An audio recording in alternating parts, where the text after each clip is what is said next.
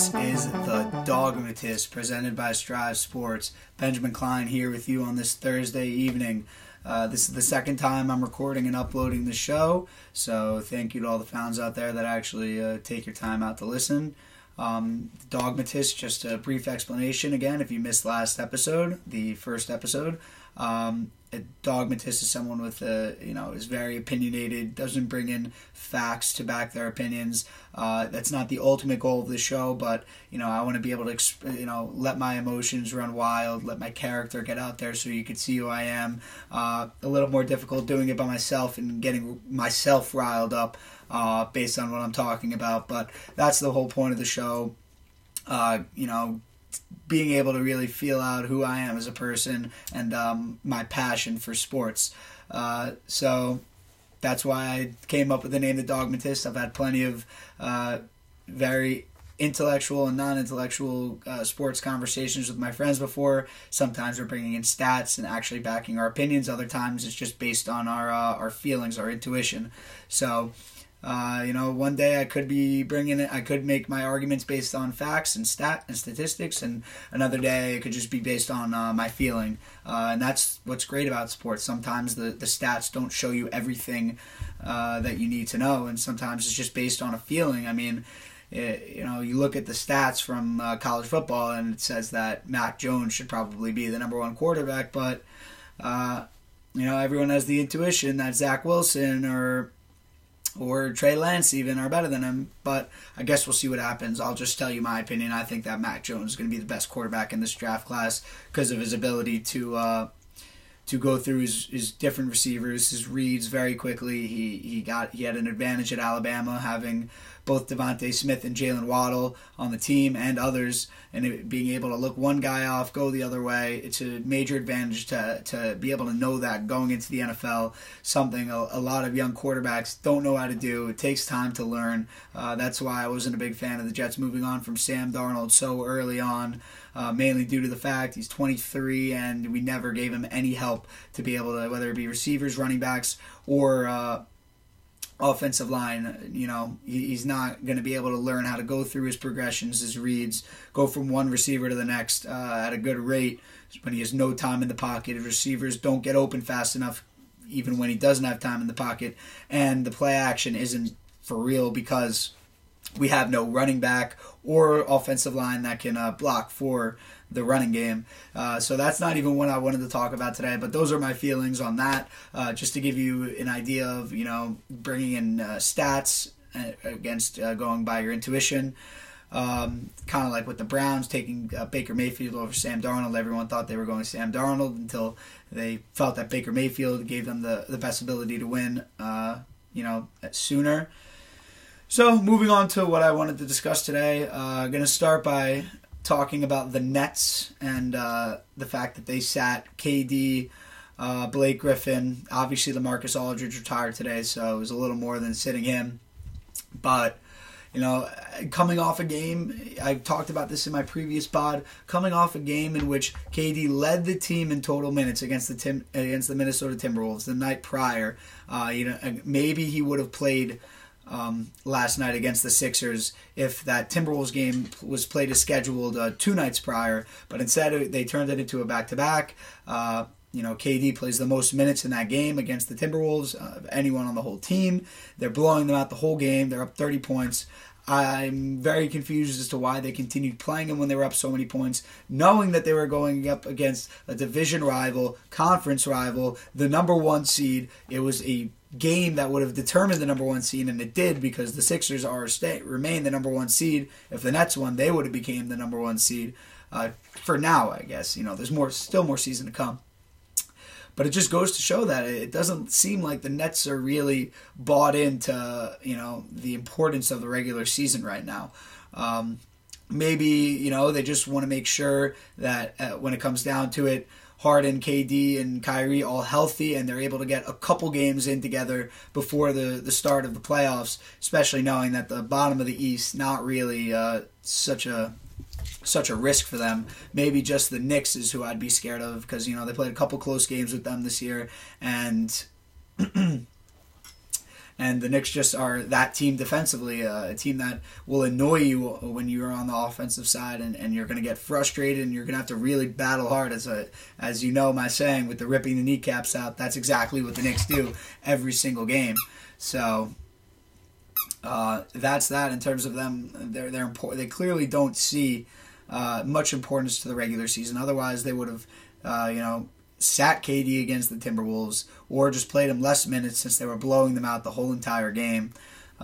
Or they just would have played him again, back-to-back nights, which isn't like the craziest thing.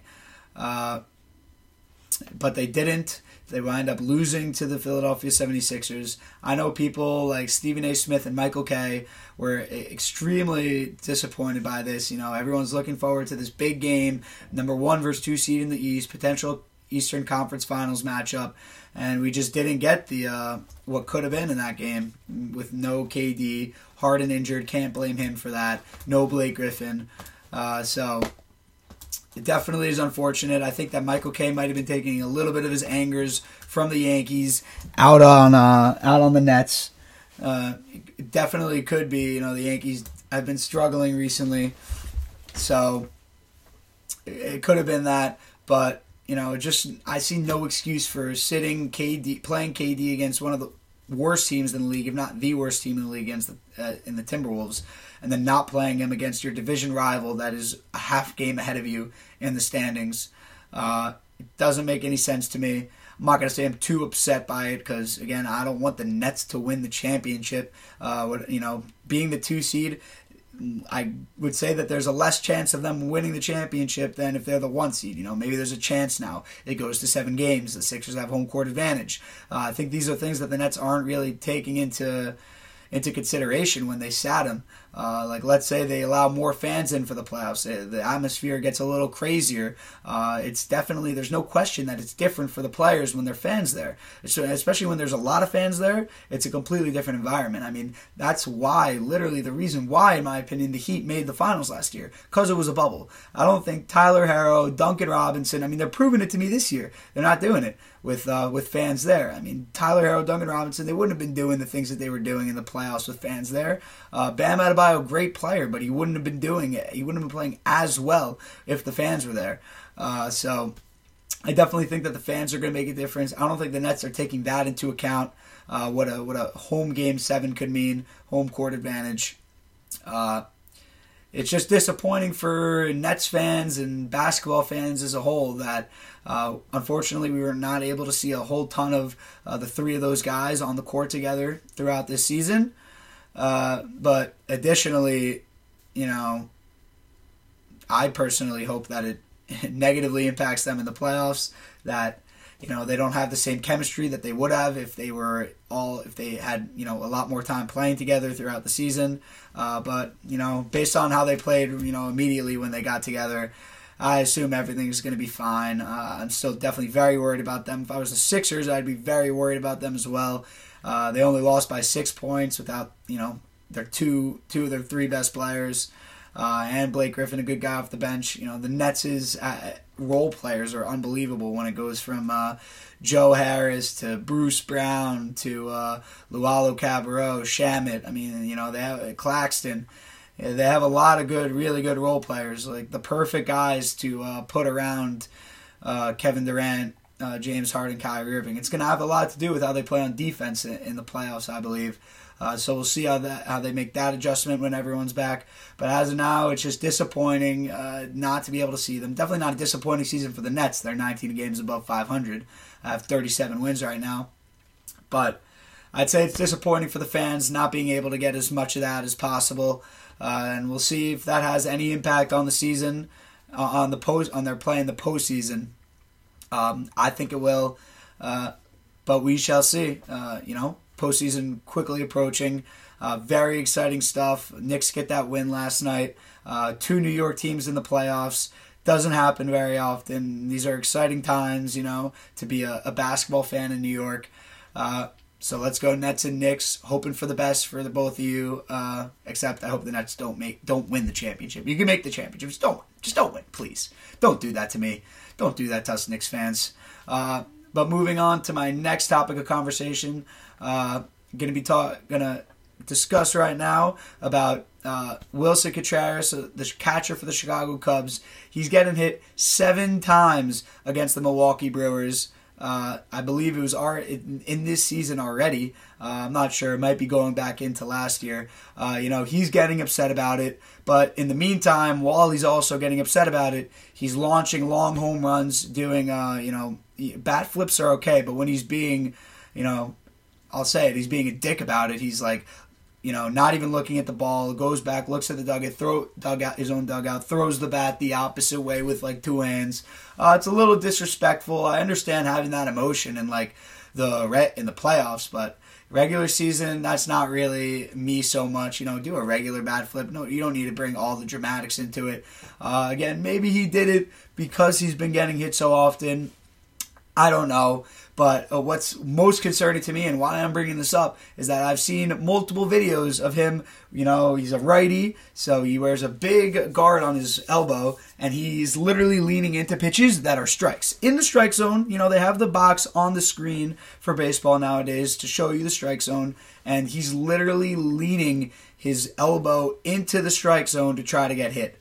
I mean, I don't know how you could complain about getting hit so often when you're literally, I'm watching you lean in. I'm watching you do it. I've never seen, at this point, I want the Yankees to do that. I mean, the Yankees can't do a single damn thing out there offensively. So, if what it's going to take to make some changes, leaning into some pitchers in the strike zone, I'll take it. But I've never even seen the Yankees do something like that. I mean, if the Yankees did something like that, I would complain. I'd say, "Why we're supposed to be good hitters? Why are we trying to go take this route?"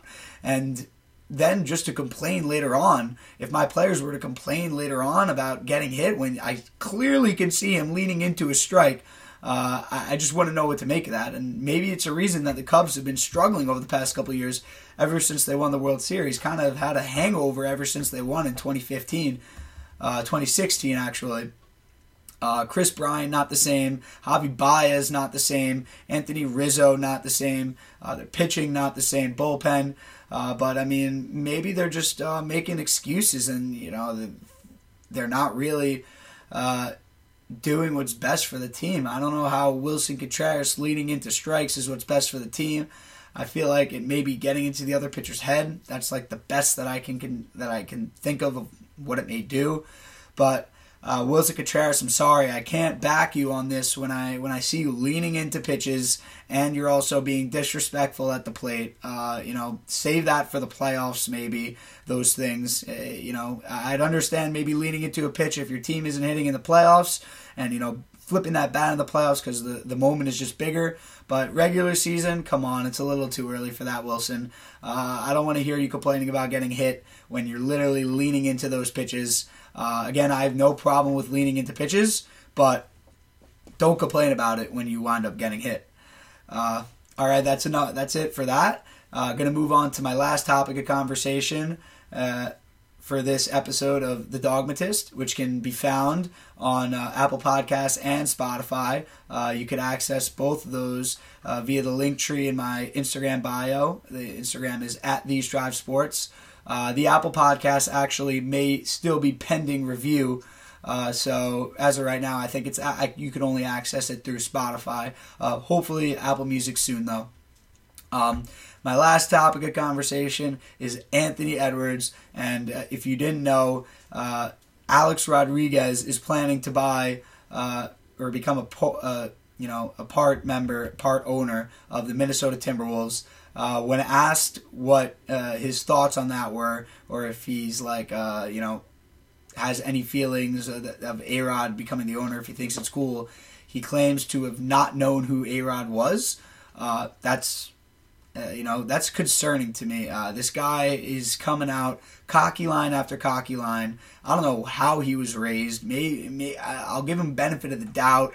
I don't know, maybe he didn't have a TV or anything. Maybe he's not a baseball fan. But, I mean, most people that were raised in my era, my generation, I don't even know if I want to consider him in my generation, honestly. These 2000s kids, it's a little bit too much for me. If you're born 2000 or later, you guys are starting to annoy me a little bit, honestly, with your lack of knowledge on history in terms of music and just people, sports. I don't know. Do better. 2000s babies. He claims to have not known who Alex Rodriguez was.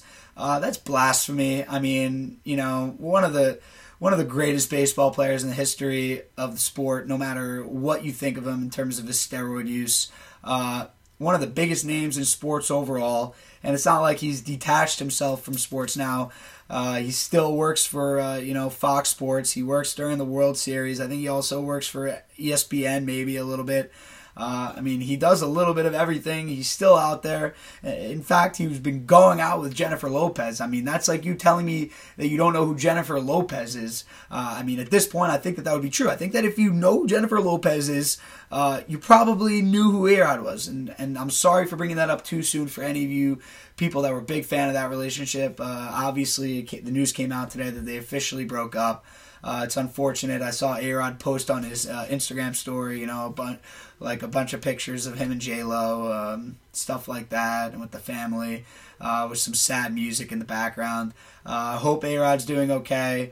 We've heard about this coming for a while. Not trying to get into pop culture here, but sorry A-Rod, I'm sorry J-Lo, it didn't work out. I hope you guys enjoyed your time together and can stay friendly. But getting back to the topic of conversation, come on, Anthony Edwards. First of all, this is your new owner. Show a little bit more respect, But besides that point, he's just such a famous guy, Alex Rodriguez. It's even more than baseball at this point. He's even been on Shark Tank, for a season. I'm not sure he was on for the whole season, but a portion of it. Anthony Edwards, it really shows a lack of knowledge of a lot of things to not know who A-Rod is. And not even just saying that, he's also said other ridiculous things this season that just make him seem really cocky. I believe that he thinks he's a guy that thinks he's better than everyone else. Given his God-given talent in basketball, I don't blame him. I think these 2,000 kids, some of them are, I guess it's everyone. Sometimes you just come out as a really cocky person, and other times you don't. It's Damian Lillard, Steph Curry. Those are guys, I see Steph Curry dancing on the court, whatever. I don't think of him as cocky at all. I think of Anthony Edwards as way more cocky. He's not knowing who A-Rod is. I can't think of anything else, but I know that he said other things that have made me question him throughout the season. But definitely not a good look for Anthony Edwards. No matter what, there's no argument that you can make to make this a good look. This is your new owner. You're saying who? I don't know who this is. Why did you not give him a look up beforehand and be like, oh, that's who that is? And then you probably would have heard of him before. Unfortunately, you didn't do that. You made yourself look like a fool. You probably got a lot of New Yorkers, especially Yankees fans, not liking you, not on your side. Even more so after what you said to RJ. That was also disrespectful. You're a rook. You're on the worst team in the league. Good for you. You won one game against the Knicks, but I think you have a lot more to learn in your career. It's not even about being on the court, playing on the court, getting smarter. It's about getting smarter off the court and being just a good person, I think, I think that Anthony Edwards has a lot of work to do. Not to say that he's not worthy of having been the number one pick. I can't imagine anyone having gone above him except for LaMelo. And even in that scenario, it looks better for the Timberwolves right now. LaMelo out for the year, obviously. Anthony Edwards looking great. He could shoot from three. He could drive to the basket. Extremely athletic. He can dribble. But, just better yourself, man. That's what you're here for. That's what life is for, to better yourself. And I can clearly tell, based on just listening to you this year, that I think you need to better yourself. And that's not to say I don't need to. I need to also. I'm trying to do these podcasts now. Before I was doing nothing. I'm really trying to grind on these, trying to get better at them, trying to post them every day, be consistent. But I just think that you need to get better. And I hope that everyone could admit that they need to get better as human beings.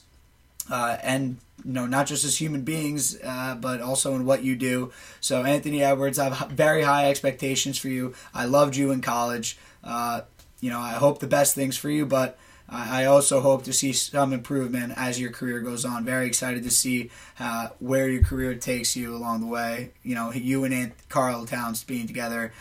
It's a great duo.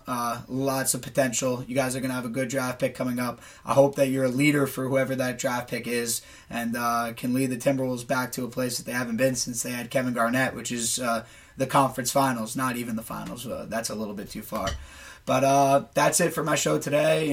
Covered 3 topics ranging from Anthony Edwards talking about Alex Rodriguez, Willson Contreras getting hit by pitches by the Brewers, and the first topic I talked about, which was Kevin Durant sitting last night against the Sixers in a very important game. So that's it for me today. You can catch this show, The Dawg-matist, on Tuesdays and Thursdays. My other shows are daily, but this one's only Tuesdays and Thursdays.